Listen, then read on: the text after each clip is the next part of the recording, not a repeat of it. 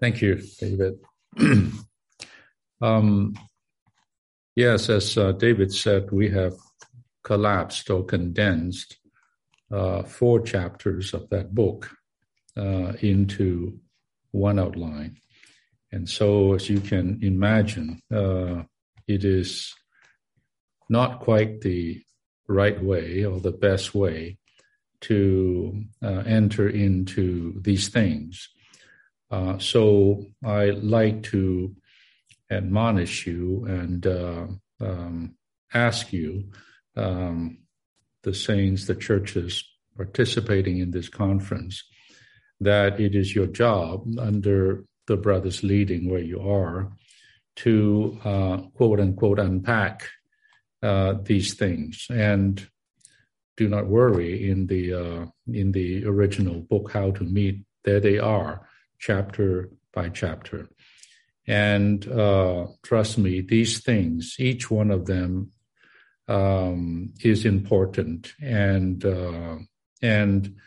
now, starting tonight, really, we are entering into the realm of doing, the realm of practice, the realm of living. And as we will see, even the realm of demonstrating something, and that is our spirit. So, whereas these are still, you may say, principles, but they are not just mental principles or principles for just a kind of mental understanding. They are principles for us to practice, to work something out. For you to do something, you need to learn the principles. And the principles are what would help you to implement, to work out those things. So these are, I would call, working principles and not academic ones. I hope, brothers and sisters, you will really do this. And that's all I can say. I cannot force you to do anything. But the burden this weekend is a great one, and a serious one, and a urgent one, and a timely one. These things that are, this matter of the meeting life is something the Lord must reinvigorate, that the Lord must revitalize, the Lord must revivify us to carry out. Otherwise, our church life will not satisfy Him, will not be adequate to even satisfy ourselves, much less to satisfy others, to satisfy men.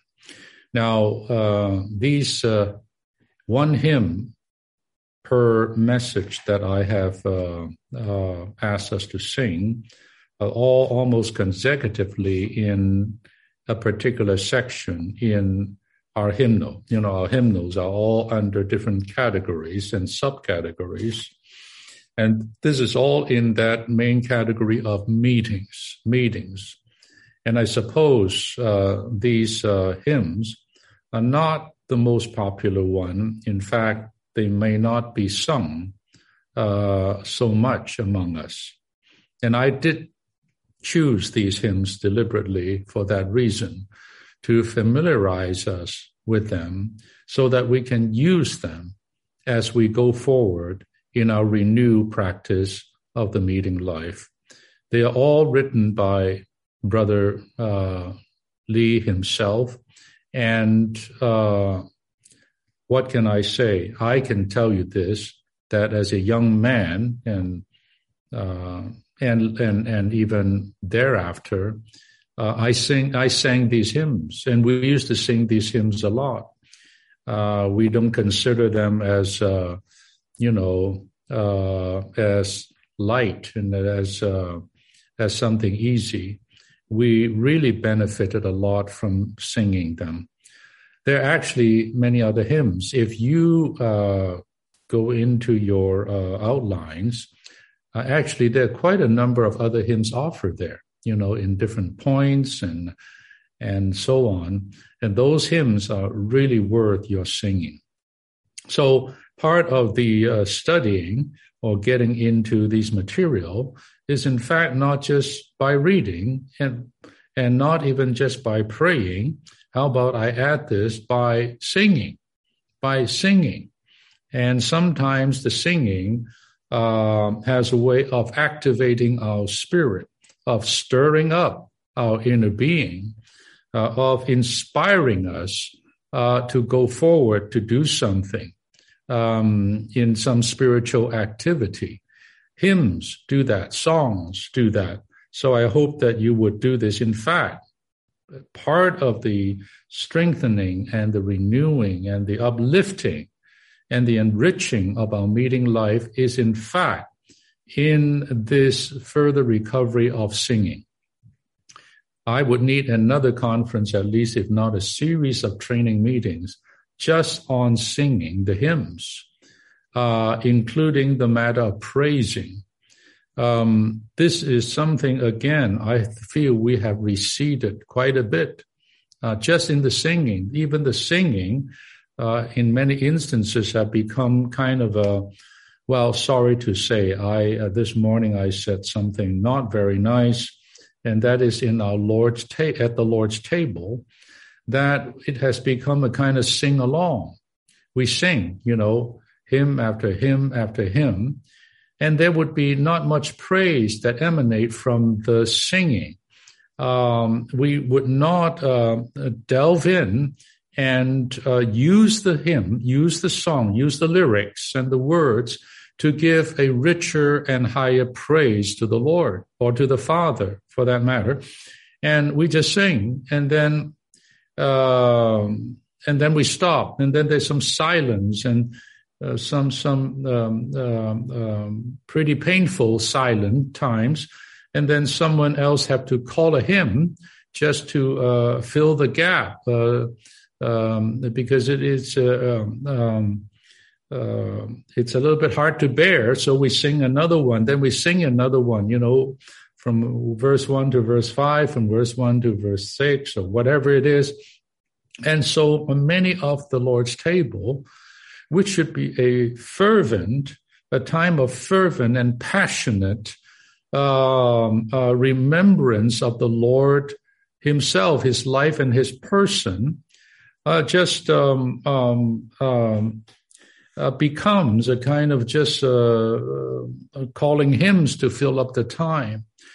The shortage, as we will see in this message, is a very important message, is on the Spirit. Even tomorrow, we will spend more time on this matter, is the exercise of our spirit. This is not a light thing. This is not a superficial thing. Oh, exercise the Spirit. Shout something, say something. No, I tell you, the exercise of the Spirit has everything to do with everything in our Christian life, and especially in our meeting life. This song we just sang, is on exercise the Spirit. There's another song, I think, in either the section under the church or the section under prayer. I don't quite remember. It's called Release My Spirit. For this I pray.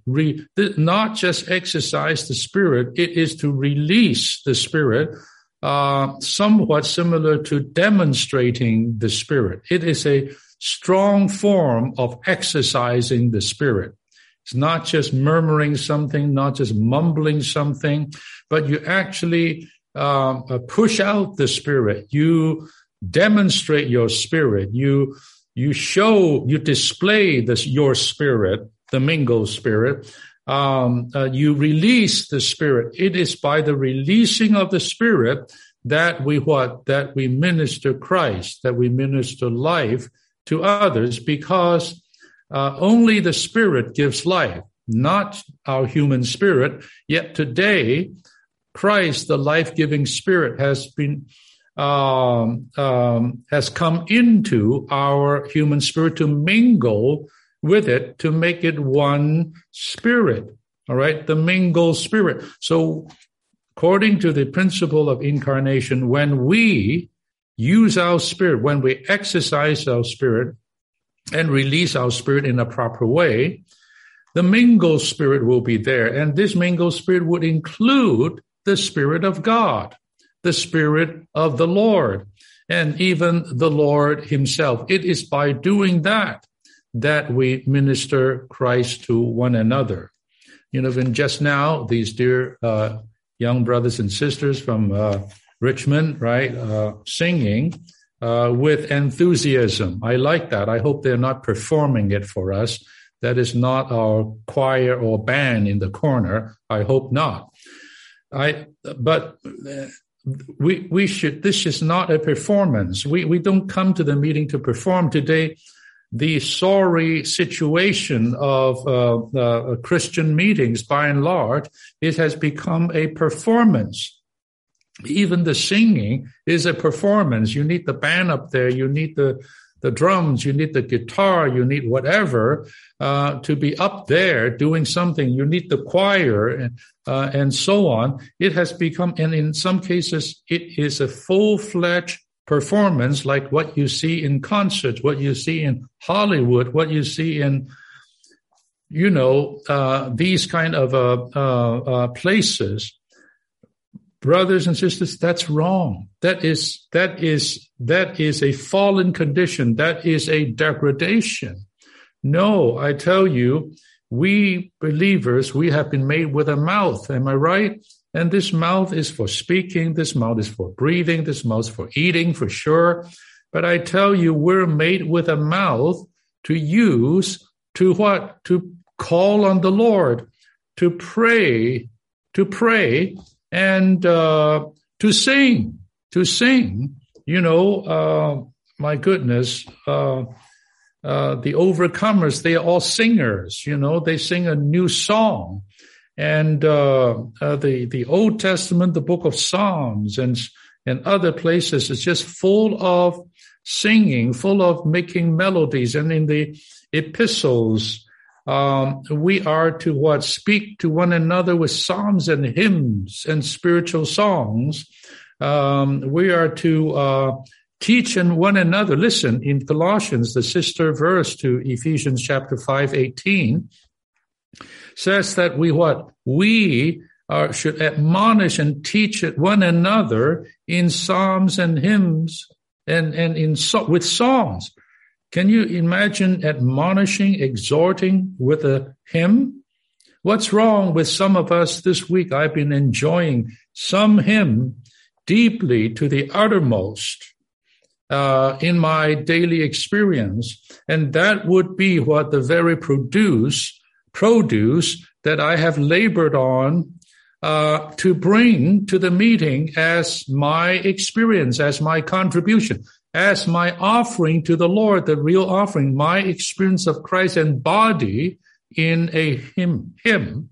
And I would stand up on the Lord's Day or whatever meeting and share that.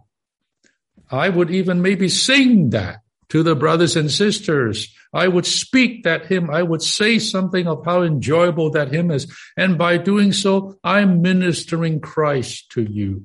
You see, brothers and sisters, this is I would say today, one of the main reasons our meetings are suffering from death, from silence, from lack of inspiration and attraction is due simply to one thing, the lack of the Spirit. The Spirit is missing. The Holy Spirit is missing because our human spirit is missing. The mingled spirit is missing. We are not using our spirit. Rather, we're in our mind, we're in our emotion, we're in our soul, we're in our natural life. And when we come to during the day, and when we come together, we are just dry. We don't have anything of the Lord. We don't have a habit of using our spirit in the meetings. And so we sit there. And sometimes we may do something, and even they would come out in the way somewhat of a performance. I'm not here, brothers, dear brothers and sisters, just to be judgmental and to be critical of us. No, I'm here to say the truth, to tell you that our situation is not good. We need to recover a recovery of our meeting life. And this has to be something weighty, something real, and not something just a kind of a temporary stirring up. It has to start with our daily life, and then it will end in our meeting. And from our meeting, we go back to our daily life, and it becomes something cyclical. The way we live would affect the meetings, and the way the meetings are would then affect our daily life. When we continuously continually have weak meetings or silent meetings or meetings without encouragement, meetings that are dead, I tell you, that will impact our daily life. We don't leave the meeting encouraged. We don't leave the meeting more stirred up. We leave the meeting more dead, maybe. And so may this be a virtuous cycle among us, our daily life and the meeting life. Okay, now today we have actually 4 main working principles. That involves working, means it involves our doing. It involves our regular practice. May I say this? You may not believe me when I say this, but it is the truth. I know that I am, I'm this born Chinese, okay? And the Chinese are generally, I came from the Far East, are generally more not as exuberant and more conservative, That's a culture. And, we don't shout and do things like this like the good old Americans do, okay? And then not only that, I'm born a kind of an introvert person. This is my makeup, that's just how I am. I mean, I like to be private. I like to be alone. If you put me on an island, just give me some sustenance, I'll be quite okay.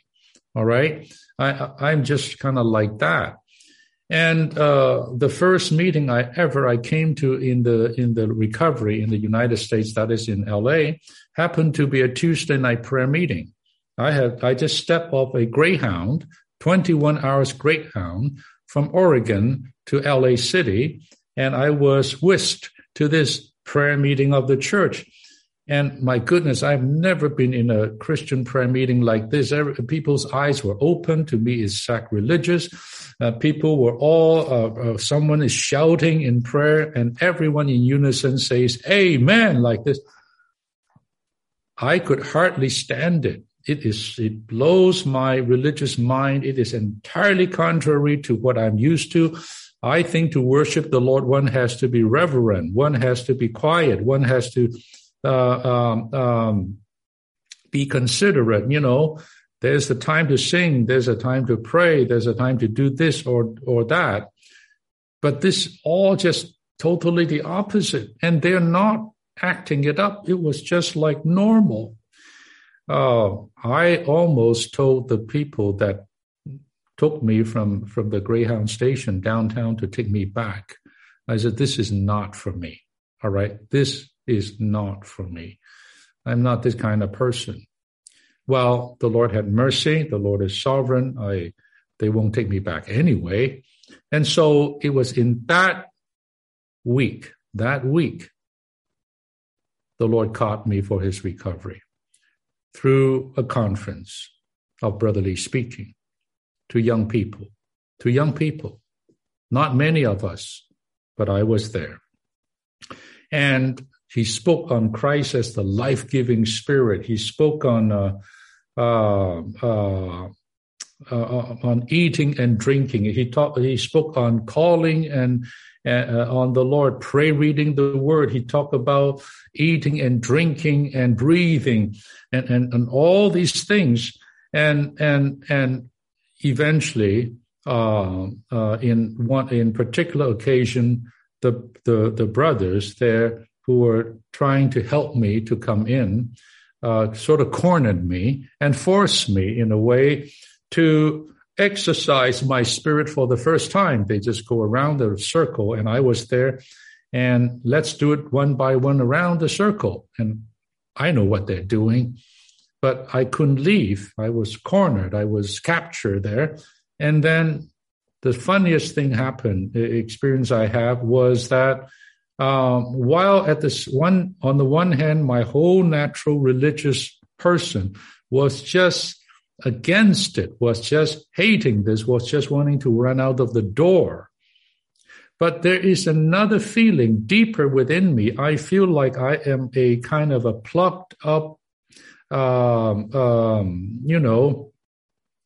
pipe that needs to be busted through, that needs to be cleaned, that needs for water to flow for the first time in my life.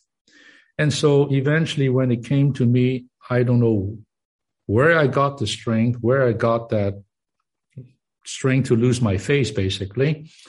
And I jumped in. I shouted. I released my spirit publicly for the first time in my life. This conservative, introverted Chinese young man.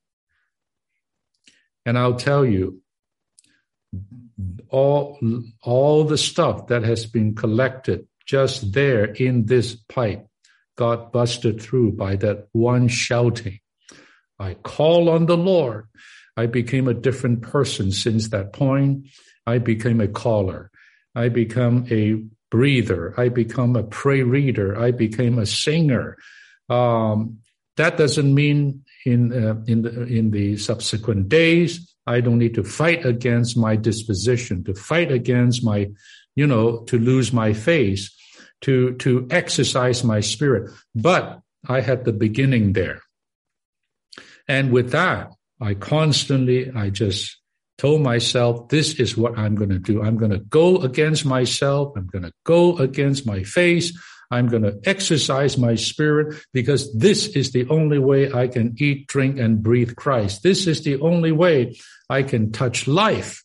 This is the way I can enjoy Christ. And I did that. And all the years since then, I exercised and exercised. I am not what you think, a natural sitting here just to speak to hundreds and in other meetings to thousands. No, I'm not that type. This is not natural for me. Still is not. But I like to be here as a testimony to all of us that, brothers, if we would cooperate with the Lord, if we would go against ourselves, if we would stand against our natural disposition, to exercise our spirit, to demonstrate our spirit, to release our spirit, we can become that kind of a person. So don't use your natural disposition as an excuse. We all need to stand against that, because we cannot live in our natural man anymore. We need to live in the new man. We need to live in our new man, and that new man is related to our inner man, and our inner man is simply our mingled spirit. We need to pray to the Father that he would strengthen us with might by his Spirit into our inner man.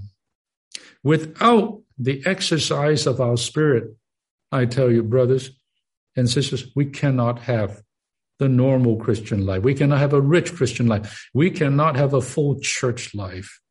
What is short today in the churches is this kind of exercise. I'm not saying we play, we perform, we act up, we have fun. Don't do that. Don't do that. But we should what? We should, in a very, very serious way, very solid way, with much understanding, right? As we use our spirit, we also use our mind, except our spirit is in control. Our spirit is the master, using our various faculties that the Lord has created in us, in our soul, to express it. Just like Mary, the mother of Jesus, when he met Elizabeth, her cousin, they prophesied to one another. And Mary said, what?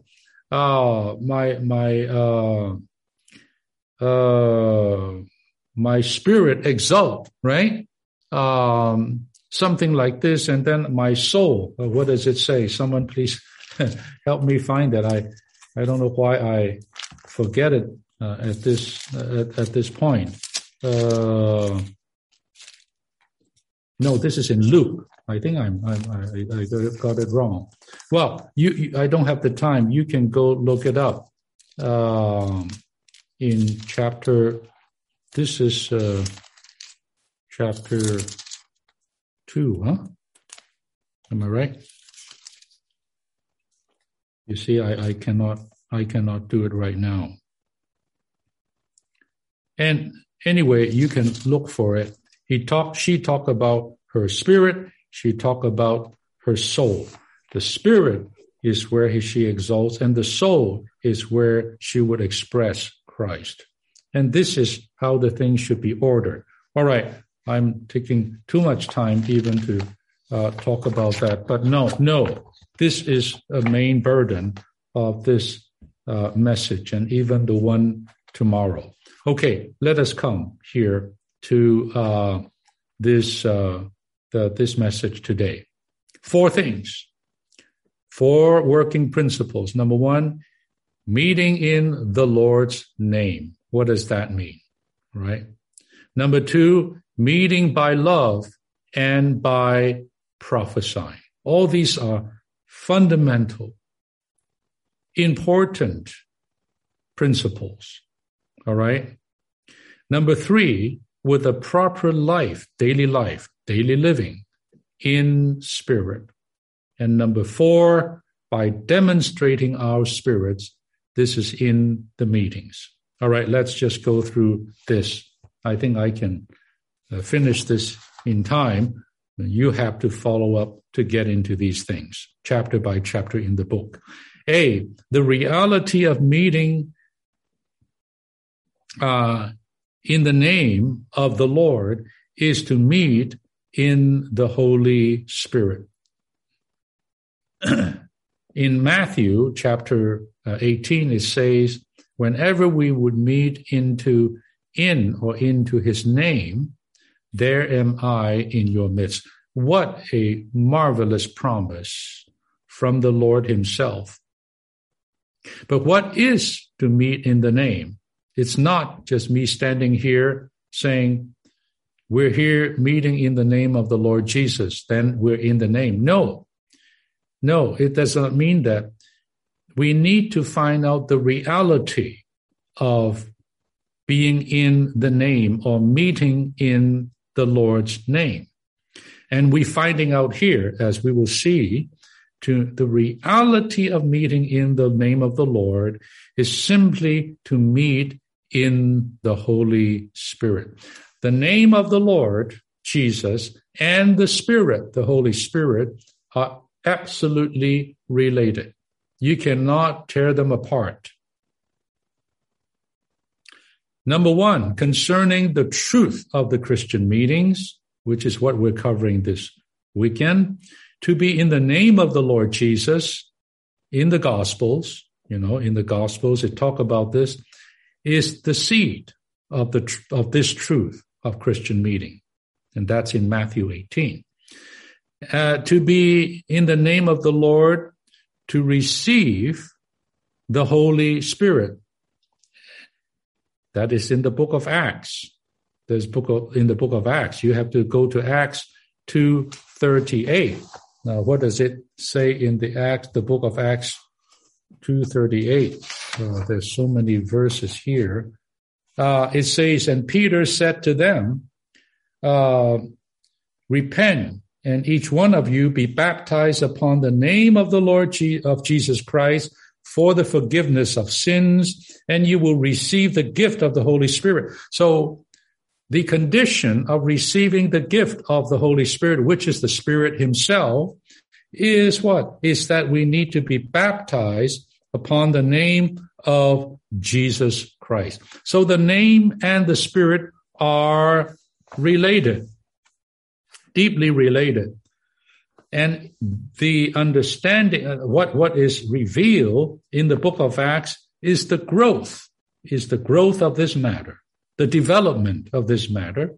And to be in the Spirit in the epistles is the harvest. The harvest.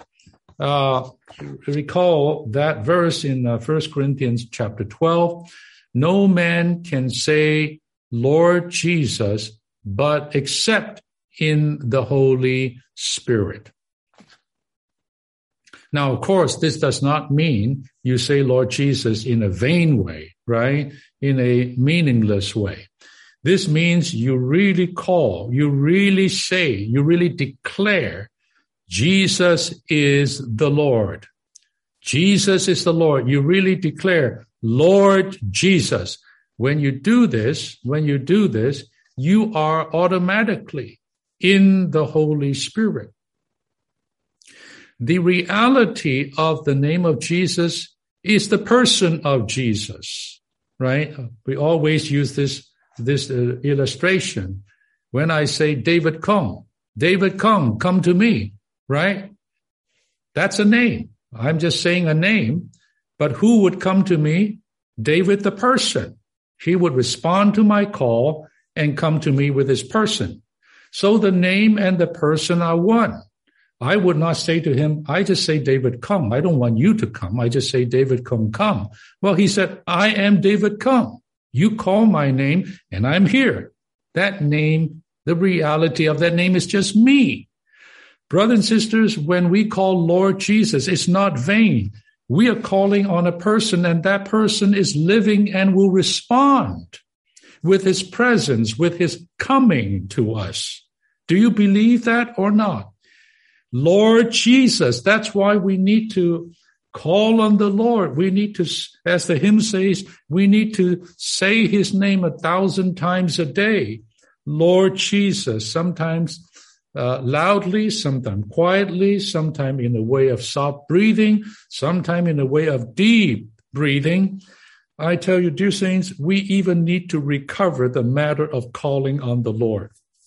I have several messages, outlines, wonderfully put together on calling on the name of the Lord.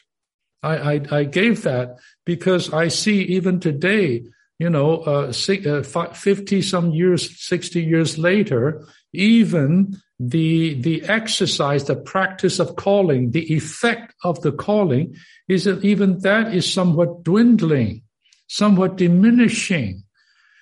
You see, we need to breathe, brothers and sisters. Okay, I'm going off a little bit here.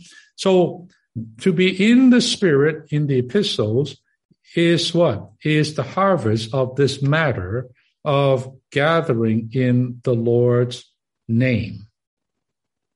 So when we say we meet in the Lord's name, it simply means we meet in the Lord's person, and the person of the Lord today is nothing but the Spirit. The Spirit is the reality of Christ's person, all right? The Lord is the Spirit. The last Adam became a life-giving spirit, you see. So the reality of that name is of Christ, not just of that name, but of Christ himself is the Spirit in our experience. 2, thus we see that the name of the Lord Jesus is very much linked with the Holy Spirit. Without the Holy Spirit, there's no reality of the name of the Lord Jesus. If David Kong doesn't exist, I can call day and night, there will be nothing will happen because he's not real. There's not that person, in existence. So Jesus Christ exists. He is the reality. And even the Spirit is called the Spirit of the reality. So today, we have the Spirit, okay? And when we call on the name of the Lord Jesus, we will get the Spirit. And that Spirit is the reality of the name upon which we call and in which we assemble ourselves. 3, all the power and reality of the name of Jesus is in the Holy Spirit and is the Holy Spirit. In that name, we have a lot of hymns on that name. Mighty name, mighty name. In that name alone we win. Am I right? It shows us today all the power in heaven and earth, all the authority in heaven and earth are all in that name. In fact, before that name, every knee should bow and every tongue should confess that Jesus is the Lord, right? This name is what? Is the name of authority. This name is the name of power. Everything is in this name. Whatever you need is in this name. Whatever God has to give to us in Christ is in this name. Everything. So today, we just need to gather into this name, and that is to gather in the Spirit. By the exercise of our spirit, we enjoy all these things, all these riches, all this power, all this reality. For in John 14:26, the Lord tells us that the Holy Spirit will be sent in his name. The Lord Jesus promised to give us something in his name. And what he gives us is the Spirit. And it's marvelous. You have to go to read John 14:26. The Spirit, again, is the reality of that, of his name. But the Comforter, the Holy Spirit, whom the Father will send in my name, he will teach you all things and remind you of all things which I have said to you. The Father will send the Spirit, but the Father will send it in the name of the Son, in the name of Christ, in the person of Christ. And that thing that person that he will send is the Comforter. Is the Comforter, the second Comforter, which is the Spirit himself. Do you see this? The name is Jesus, but the person is the Spirit. Marvelous. This is just too wonderful. 5, in 1 Corinthians 12:3, we read, no one can say Jesus is Lord except in the Holy Spirit. When you call on the name of Jesus, you are in the Spirit. You call Lord Jesus and you get the Spirit because the Holy Spirit is the reality of Jesus. B, since the Holy Spirit today is in our spirit, now the Holy Spirit given to us abides with us and is in us. If we don't have the Spirit, we are not of his, in Romans 8. Today we have the Spirit, and the Spirit is mingled with our human spirit. So today we have a regenerated spirit and a mingled spirit. How do we experience the Spirit then? We just need simply to exercise our spirit. Exercise this mingled spirit. So as we call, what are we doing when we call on the Lord? We're actually exercising our spirit and touching the Spirit of the Lord. The key, the secret of our meeting together is the exercise of our regenerated human spirit. 1 Corinthians 14:32 is the strongest proof. Verse 31 tells us that we can all prophesy. Then in verse 32 follows by telling us that prophesying is just the exercise of our spirit. The spirit of the prophets are subject to the prophet. You know, brothers and sisters, when we come to gather to meet, we don't need to wait. I already told you this morning, actually, Jesus is already there, waiting to meet with us. But he's in our spirit, So there's no need for us to wait. We just take the initiative and exercise our spirit to call, to pray, to sing, to speak. And as we do that, as we do that, as we exercise our spirit in this way, the Spirit, the Holy Spirit, will be present. The Lord, as the Spirit, the life-giving Spirit, will be there, moving, acting, doing things through our exercise of the Spirit. You may say, my, this is unbelievable. We can bring the Spirit in. We can activate the Spirit. Yes, this is the mystery of incarnation.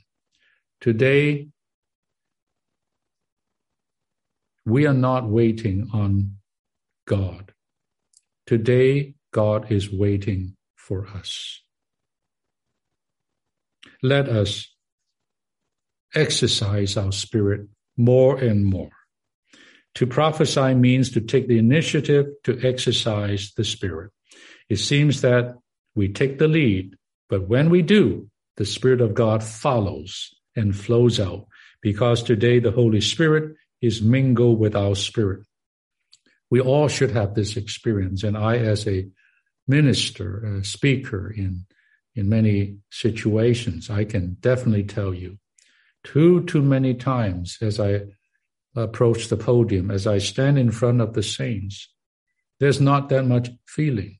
Yes, I might have prepared the message, but there may not have been that strong flow and strong feeling.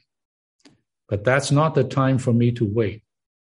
I just begin to, by faith, faith and the exercise of faith and the exercise of the Spirit are also related. We having the same spirit of faith, we believe, therefore we speak. This is in 2 Corinthians.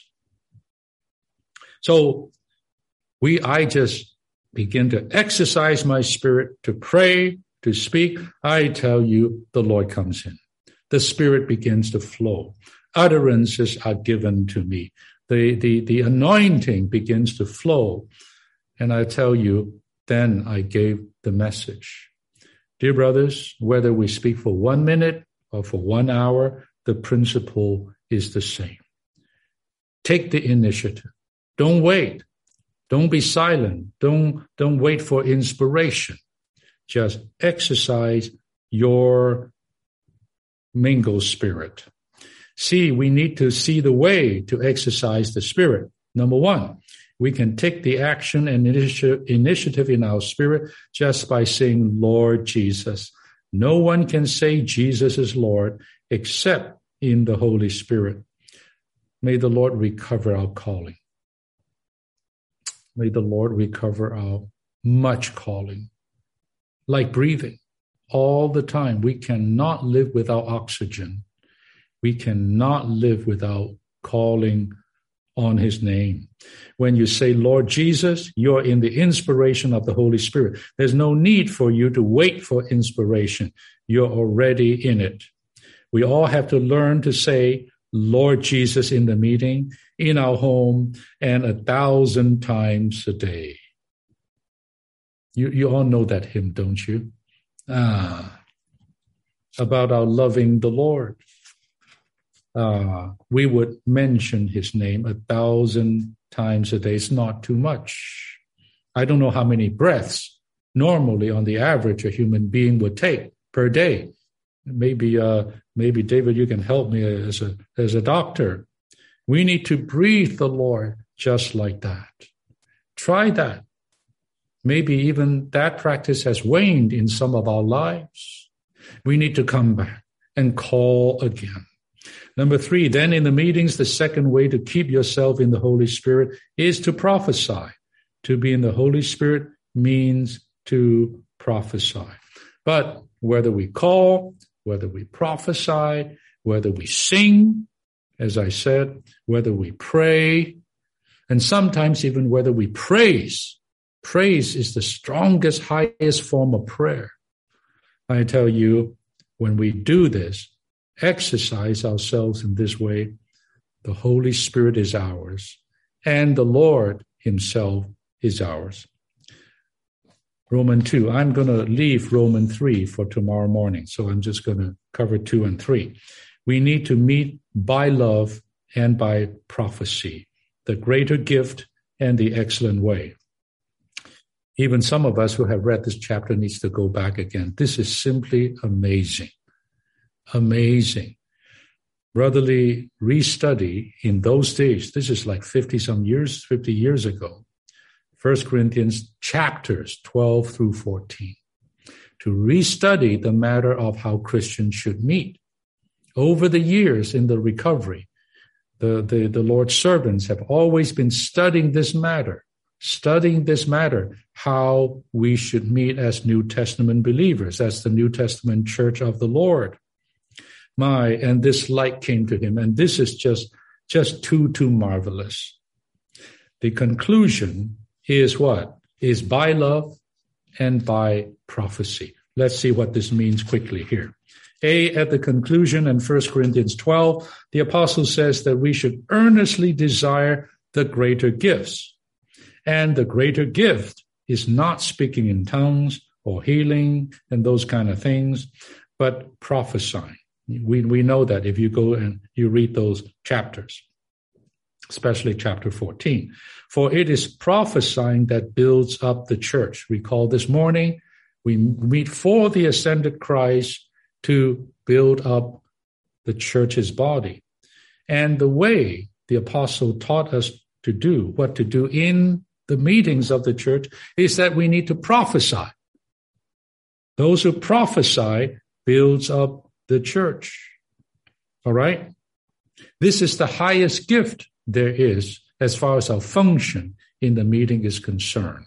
It's not speaking in tongues, trust me. It is to prophesy, to speak forth Christ. B, Paul told us that we should earnestly desire the greater gifts. Yet, he also said this, that he would show us a most excellent way. One thing is the gift. The other thing is the way. The way to meet. The excellent way is love. Oh, I just love this. This is chapter 13 of 1 Corinthians. With love as the way and with prophecy as the exercise or the gift.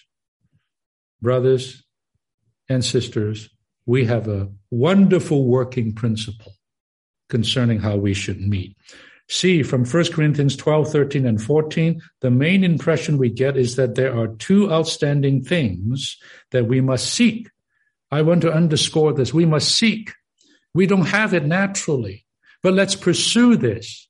Let's pursue prophecy. Let's pursue love. We need to pursue love, and we must seek to prophesy. Love is the life on the life side, and prophecy is the function side. You may say love is with the resurrected Christ. Prophecy is for the ascended Christ. You may say that. We need to realize that both love and prophecy are things of the Spirit, that these are the very things that build up the church. In 1 Corinthians, we can see that there are only two things that build up. In chapter 8, verse 1, love builds up.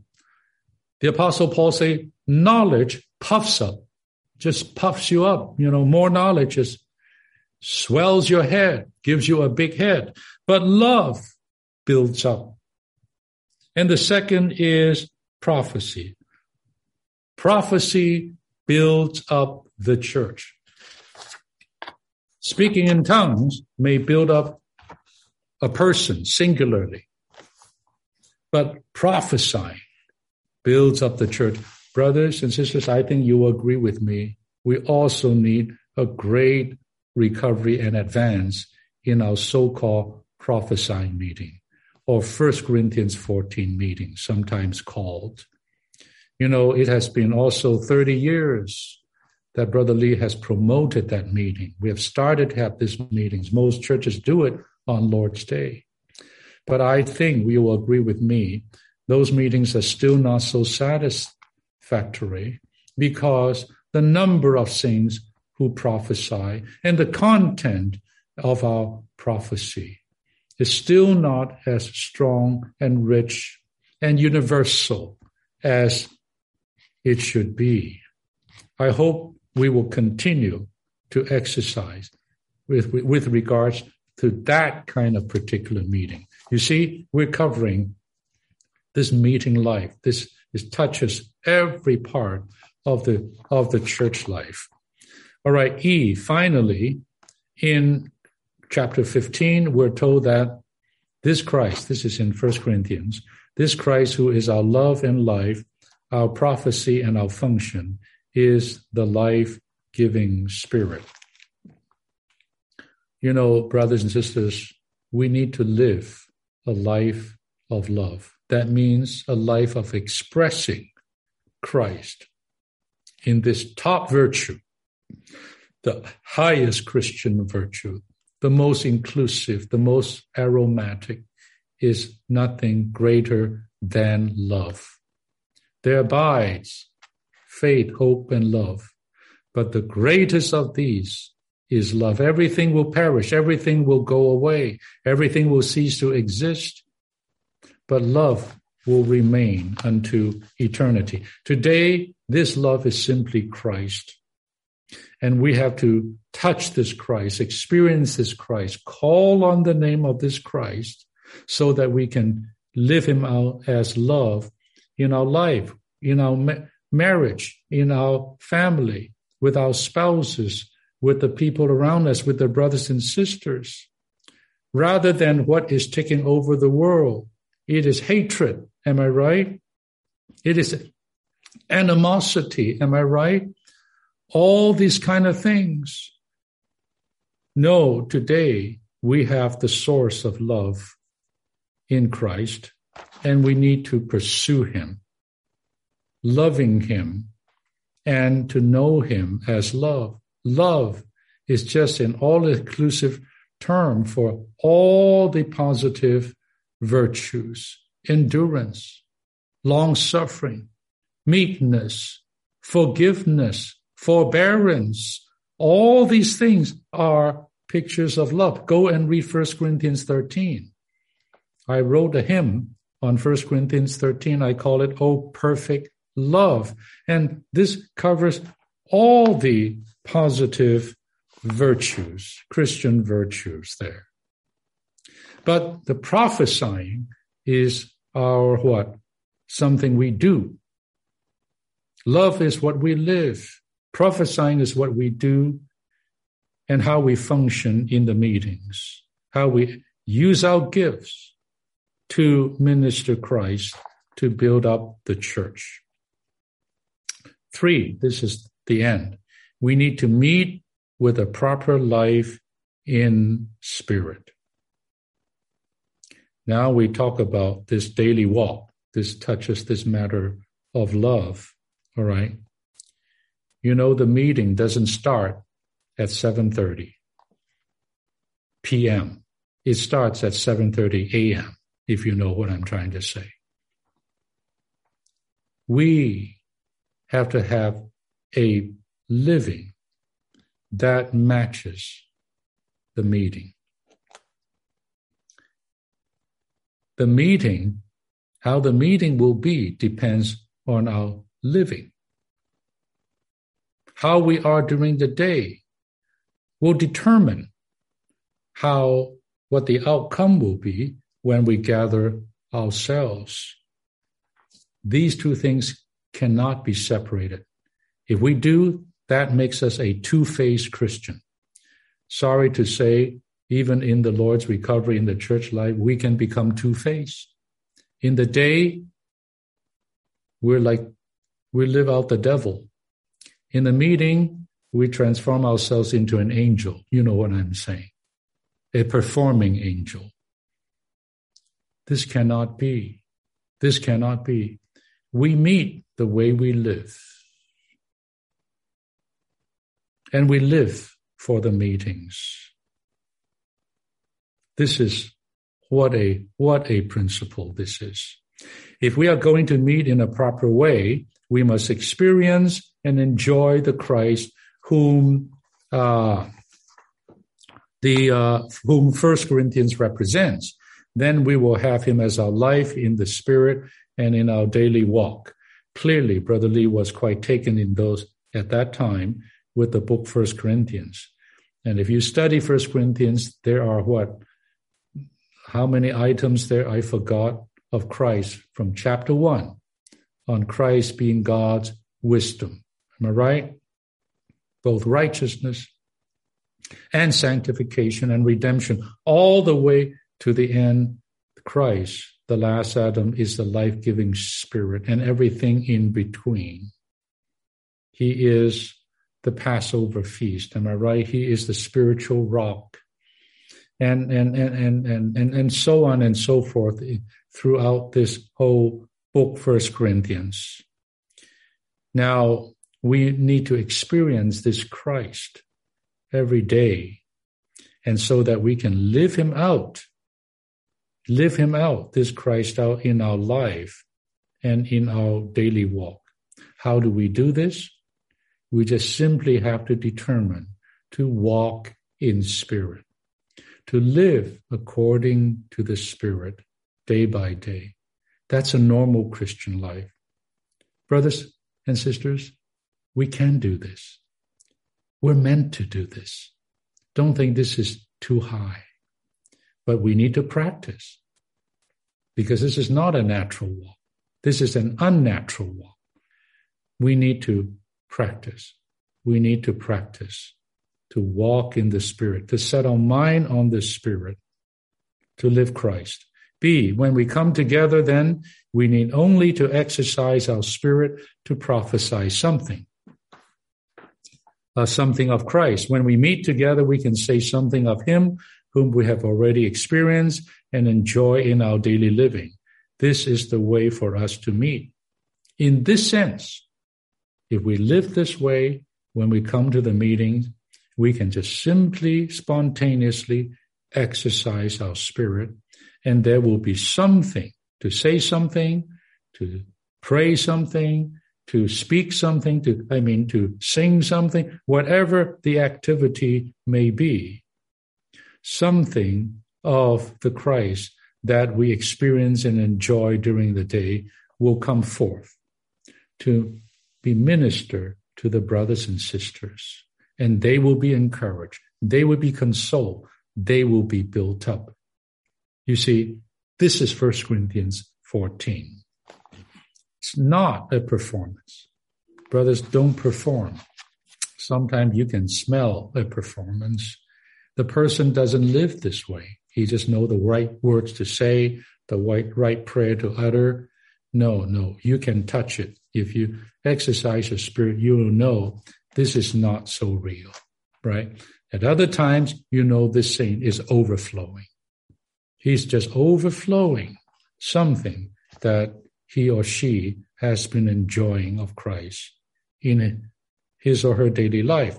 1 Corinthians tells us clearly that God's intention is to put us into Christ and make Christ everything to us. I'll just read this. We have seen in chapter 1 that Christ to us is the power and wisdom of God. And of God are we in Christ Jesus, who have become to us wisdom, righteousness, sanctification, and redemption. 2, then Paul goes on to tell us that this Christ, who is the last Adam, has been made a life-giving Spirit. Now, all that he is to us must be realized, must be experienced, not by any organ of our being, but the Spirit. You see, if we don't exercise the Spirit in the day, we cannot experience the Lord in all these multifaceted aspects, rich aspects of this Christ. In 1 Corinthians 6, we are told that the Holy Spirit of God dwells in us,